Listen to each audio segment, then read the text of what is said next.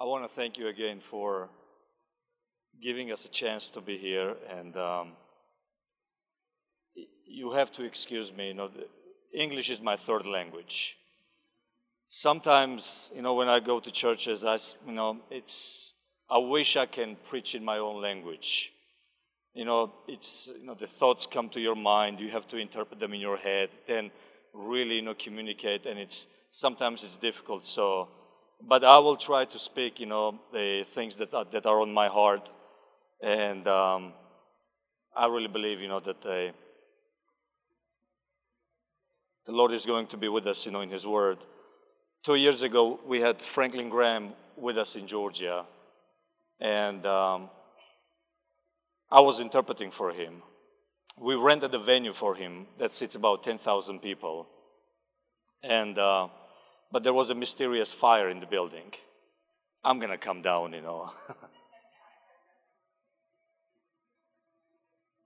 We had some kind of mysterious fire in the building, so we had to cancel the event.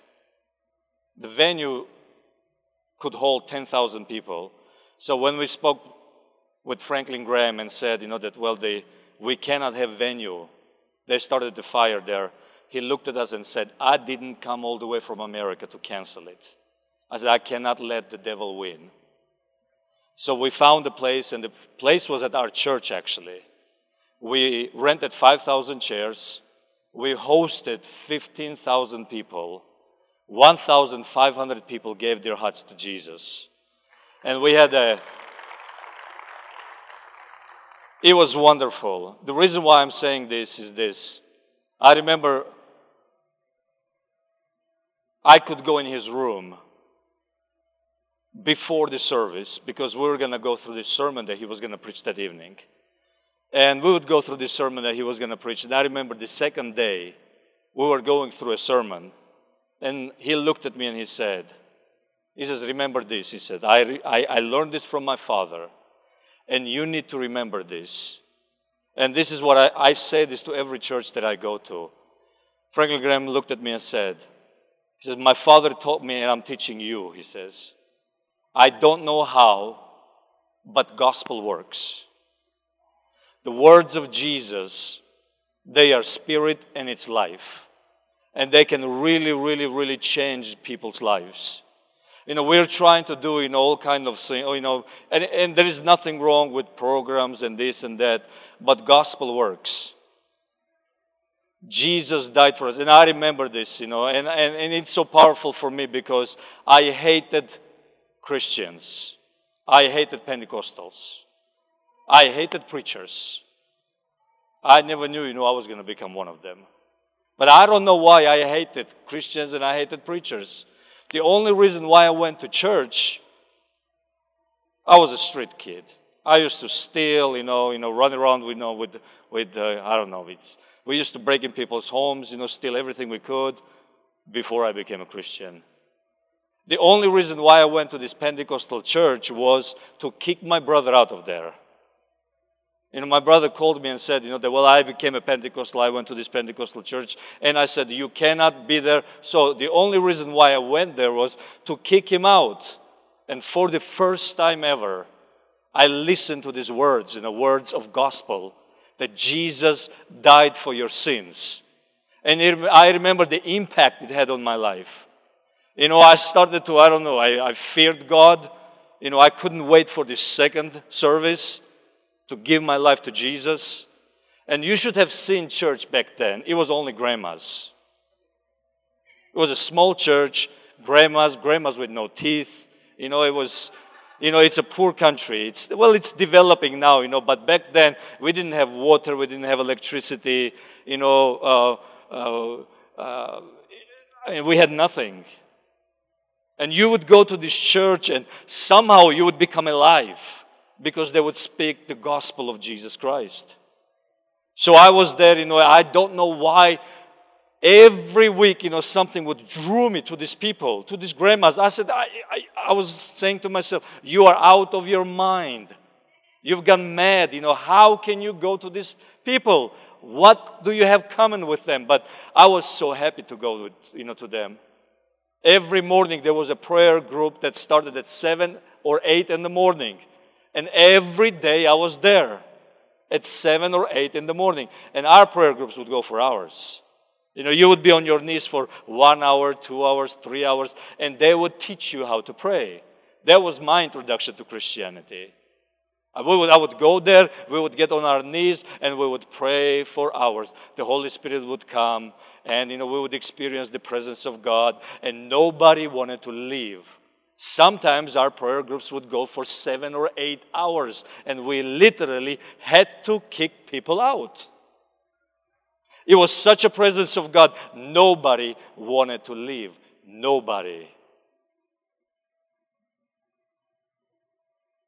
So I would be there, and 1 month went by, 2 months went by, so this grandma's told me, you have to get up and preach. I said, preach? I don't know how to preach. Well, they say, if you became a Christian, and if you are a Christian, you need to learn how to preach. So they pushed me into preaching. My first sermon was, Jesus loves you. I cried like a baby and sat down. I said, preaching is not my calling. But the next week, they pushed me again. Now we have, you know how it is. Now we teach 7 methods, 25 steps, 27, directions, how to preach, But my introduction to preaching was get up and preach. Well, that's how I started to preach. After 6 months, they told me, you've been coming to church for 6 months. Shame on you. You have not planted a single church. I said, single church? They said, you need to go out in the village. So a couple of our friends, the gang members, we started to go from village to village and preach the gospel. In the first year of my conversion, we planted 3 churches. That was the introduction to Christianity. You know why? Because gospel works. Sometimes they would come against us, kick us out of the villages. We were 16, 17, 18 years old. I don't know, where we would get the boldness. This man, would come, big man, get out of our village. We would point our finger at them and say, you get out. We are here to preach Jesus. We go from church to church. I don't know how many times, I hear sermons about anointing. And it's beautiful. We need to be preaching about anointing. But this is not what the first church preached and prayed about. Do you know what they prayed about? Acts chapter 4, they said, give us boldness that we might preach. We have enough anointing. We don't have enough boldness. That was the prayer of the first church. Give us boldness, Lord. Give us boldness. When you stretch your hand out, give us boldness. I hope I'm not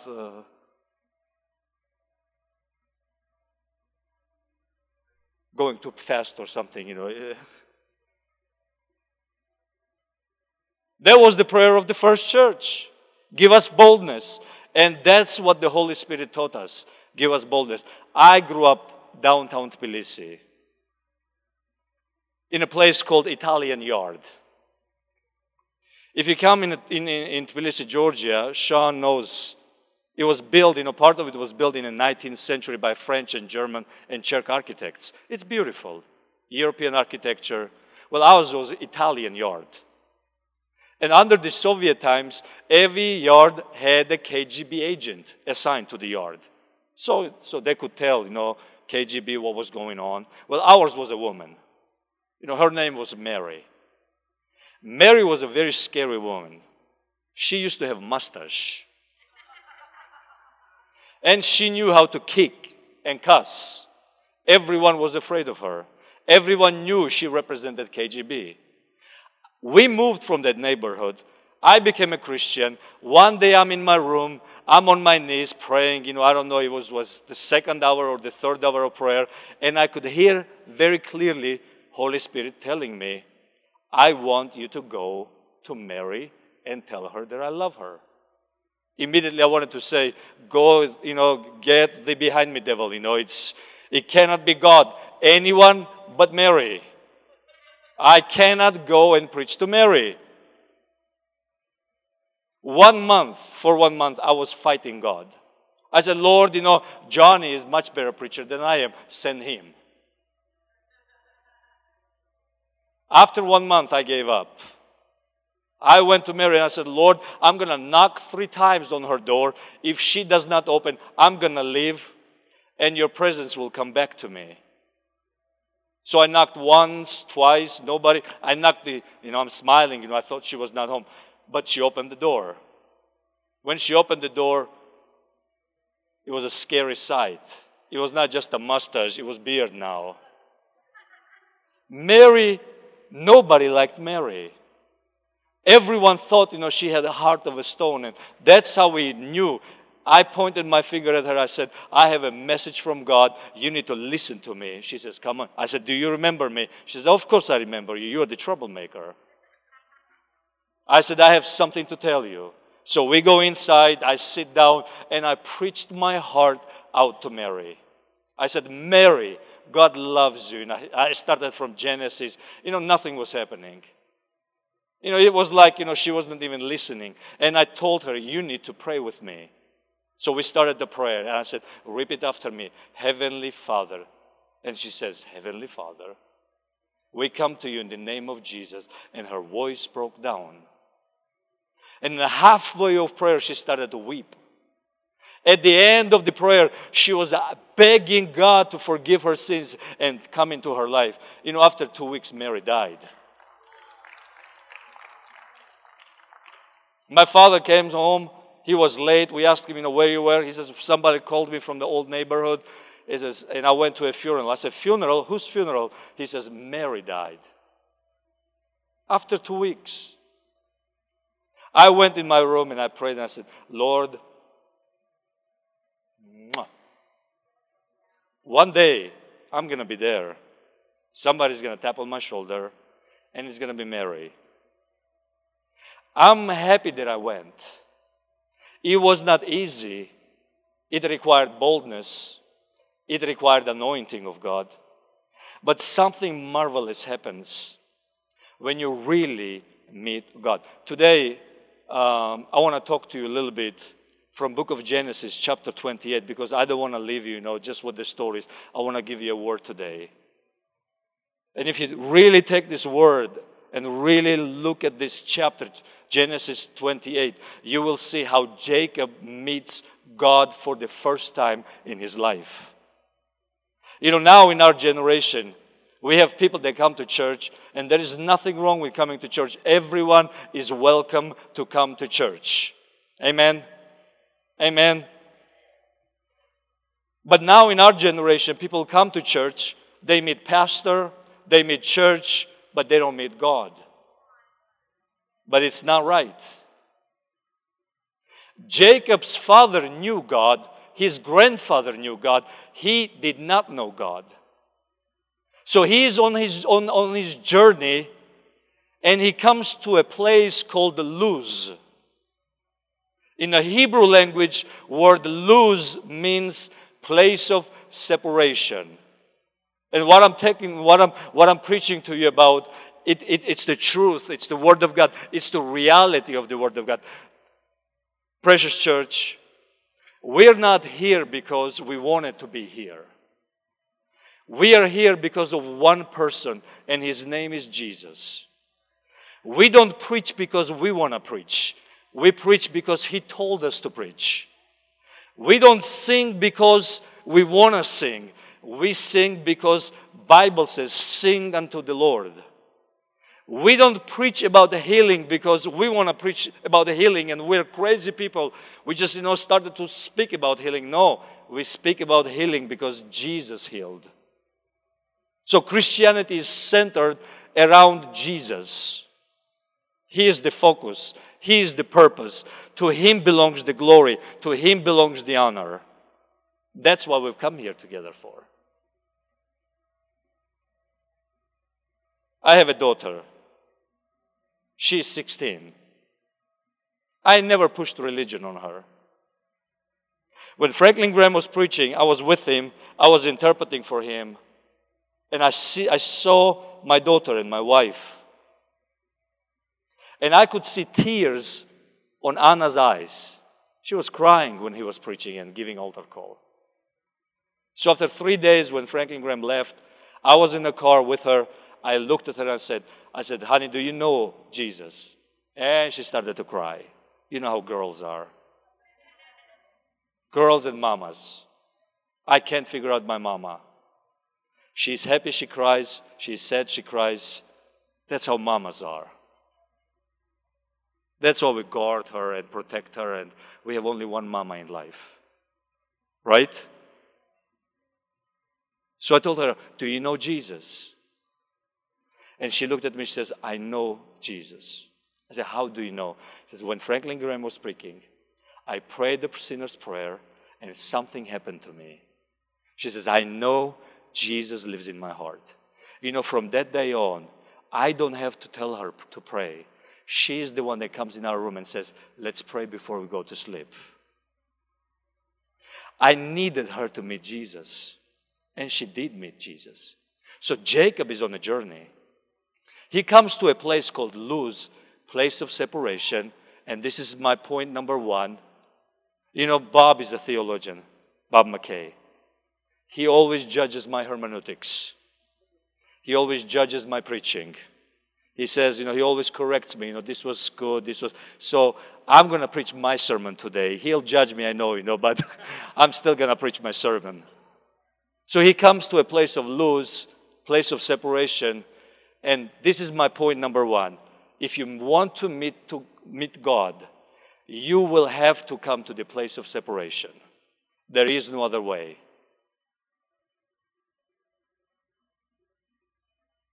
Thank you for your amens. You will have to come to the place of separation. Jacob comes to the place of separation called Luz. That's what the word Luz means. Place of separation.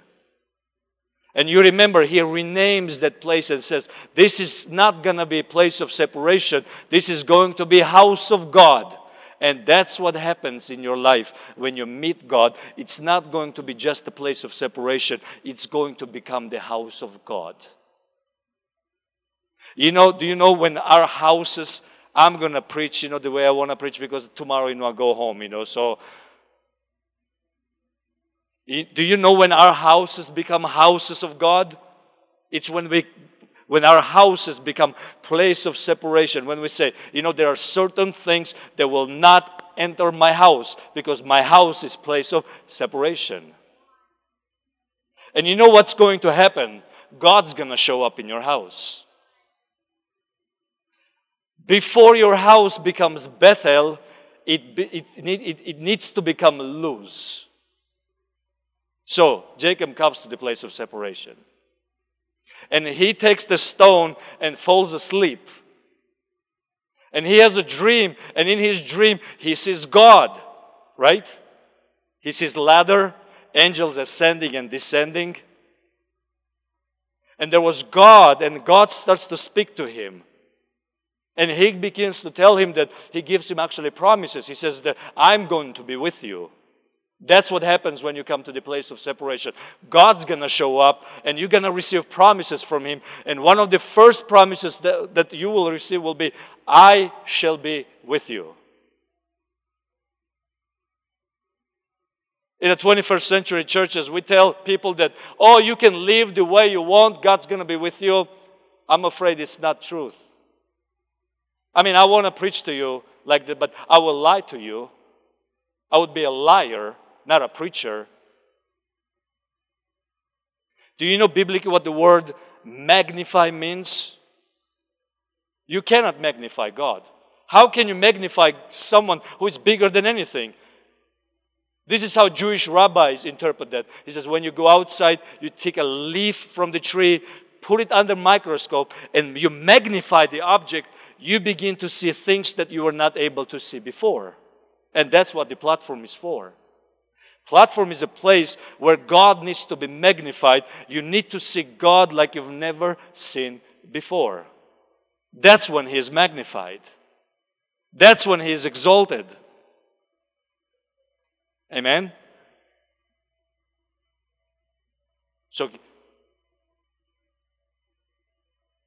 separation. And then the place becomes house of God. So he receives promises from God, and the next thing that happens, Bible says that he woke up from his dream. And that's what's going to happen to us. This is point number 2 if you're writing. The only way to wake up from the spiritual sleep is to meet God. I can be a Christian, but be in a spiritual sleep. That's why Bible says, wake up, O you sleeper. Wake up. And the only way for us to wake up is to meet God. We come to the place of separation. We say no to some things. God shows up in our life and we begin to wake up from our deep spiritual sleep. You know, if just imagine Pastor Sean is sleeping in one room, I'm sleeping in the next room, and and we think, we have a revival. But do you know how a revival begins? One of us need to wake up. And only then Sean can come and knock on my door and say, wake up, we've been sleeping. And that's what happens, in a lot of churches, sometimes in our lives, we preachers need to be honest too. I stand here and I preach, and you might say, wow, he preaches, but, we have ups and downs. One time I remember one of our church members told me, I want to be a stable Christian. I said, if you go to a hospital and look at the monitors of the heartbeat, the only stable people are dead people. If you're a Christian, you need to be alive. There will be ups and downs, ups and downs, ups and downs. We have to be alive. We need to experience God, not only in the church, but outside of the church. When we are in our homes, in our families need to become house of God. I hope I'm not boring you with my sermon. So we wake up from our spiritual sleep, right? And then Bible says that he rose up early morning. And anytime you see that sentence in the Bible, it usually means calling to prayer. And it's so individual in our lives, It might be 5 minutes or 10 minutes, but God is calling us. God is calling you. God is calling me. Find some time for me. I know you're busy. I know you have much to do, but find some time for me. Sometimes it might be just one verse that you read. Sometimes it might be a chapter a day.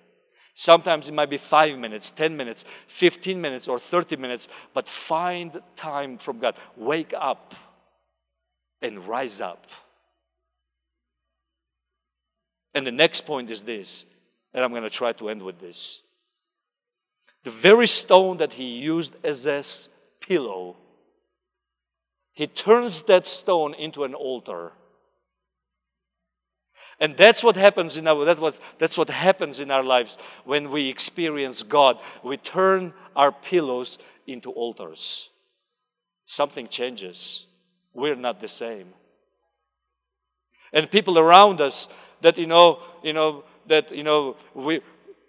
people that knew us, they see a difference. They ask, what happened to you? Well, nothing, not much. I just turned, my pillow into an altar. I just turned, the things that comforted me into altars. I lived for myself, but I have changed my mind to live for God. And something wonderful is going to happen to you when you decide to live for God.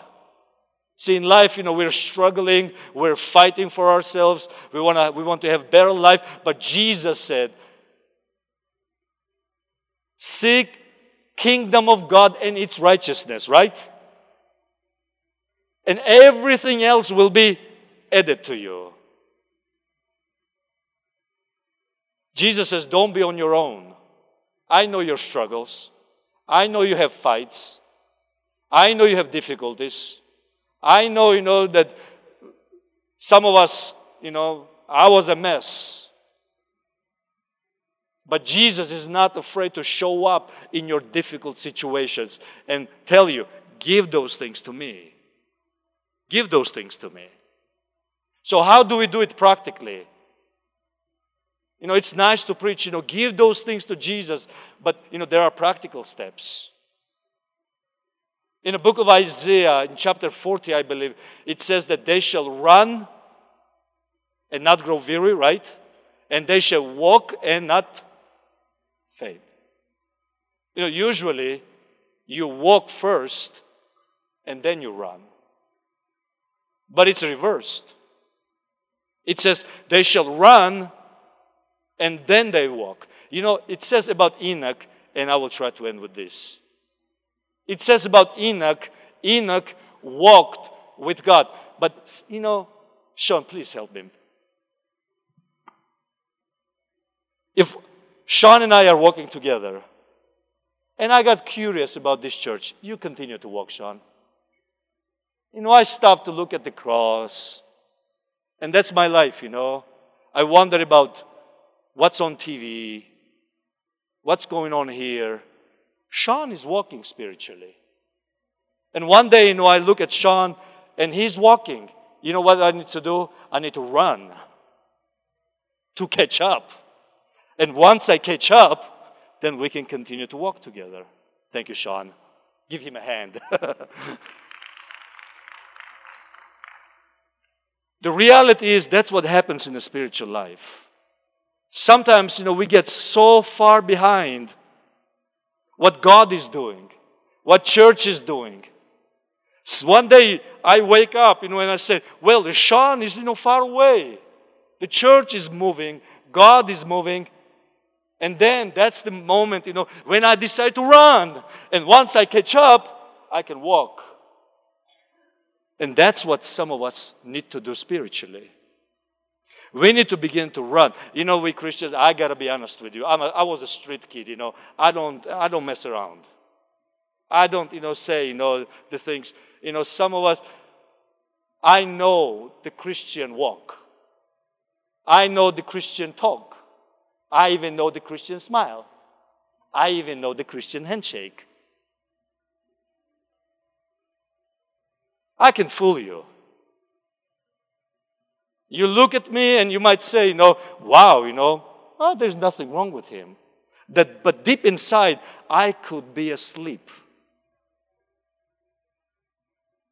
But Christianity is such a wonderful, I can't even say religion. It's all about kingdom of God. It's about being honest to yourself, to God, to one another. And when there is honesty, there is unity, the presence of God comes, church becomes like a heaven. We can experience the presence of God. Suddenly singing is wonderful. Suddenly worship is so beautiful. Suddenly people that I didn't like, suddenly I like them. You know why? Because I realized I was asleep.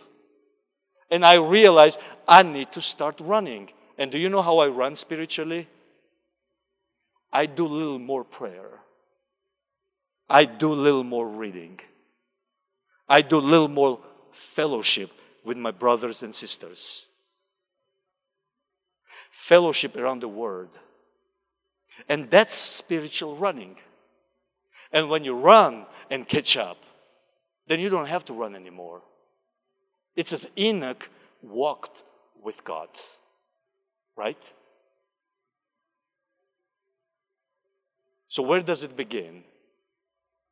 It begins with Jesus. Today He is here and His presence is here through His Holy Spirit.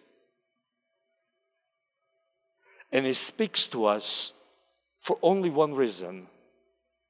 He wants our hearts and our lives. He wants to turn your life in something wonderful. Never believe a lie of an enemy that it's enough for you to be just a church goer. There is a ministry for you. Every one of us here is a minister for the gospel of Jesus Christ. Every one of us. I don't care the age, gender, all of us are ministers for the gospel.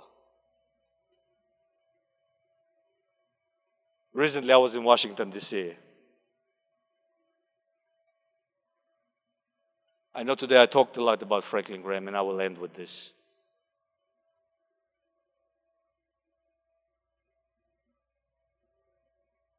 It was a meeting for the persecuted Christians. Your wonderful Vice President, Mike Pence, was there. All these senators. I felt like an important person, they would introduce us. This is Senator so-and-so. I said, who cares? Vice President is here.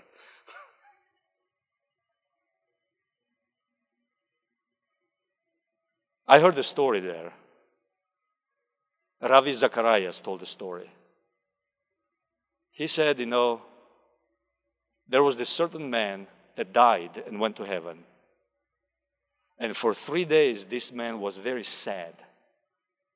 And Peter meets with him and says, why are you sad? You're in heaven.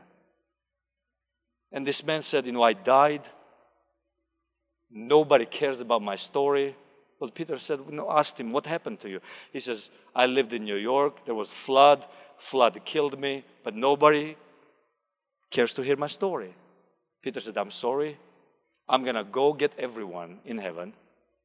They will come and listen to your story. So he comes to him and says, that everyone is here. They want to hear your flood story. But you should know one thing, he says. Peter told this guy. There is a certain gentleman that is going to sit in the first row to listen to your flood story, and his name is Noah. He really wants to hear what kind of flood you went through, that you're in heaven and you're not happy. What's the moral of the story? Sometimes, it seems like our problem is the biggest problem, but it's not really. Sometimes we think, our flood is the biggest flood, but it's not true. Enemy wants us to have pity parties about ourselves. Do you know what God wants in your life? God wants you to know that you are more than a conqueror. God wants you to know that you are His child, and He has given you everything you need for godliness. I remember my pity parties. Nobody likes me. Nobody understands me. And devil uses that, to isolate you from the body of Christ. But we need to wake up and say, I'm not going to have pity parties. The one that lives in me is greater than in the world. And we can have a victory in Jesus' name. I don't know when was it last time, you prayed in your house and said, this house belongs to you, Jesus. But I challenge you, when you go home, to say those words in your house. This house belongs to Jesus. These hands belong to Jesus. These eyes belong to Jesus. This tongue belongs to Jesus. These lips belong to Jesus.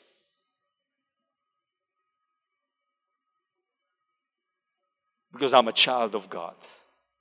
And when you do that, something wonderful will happen to you.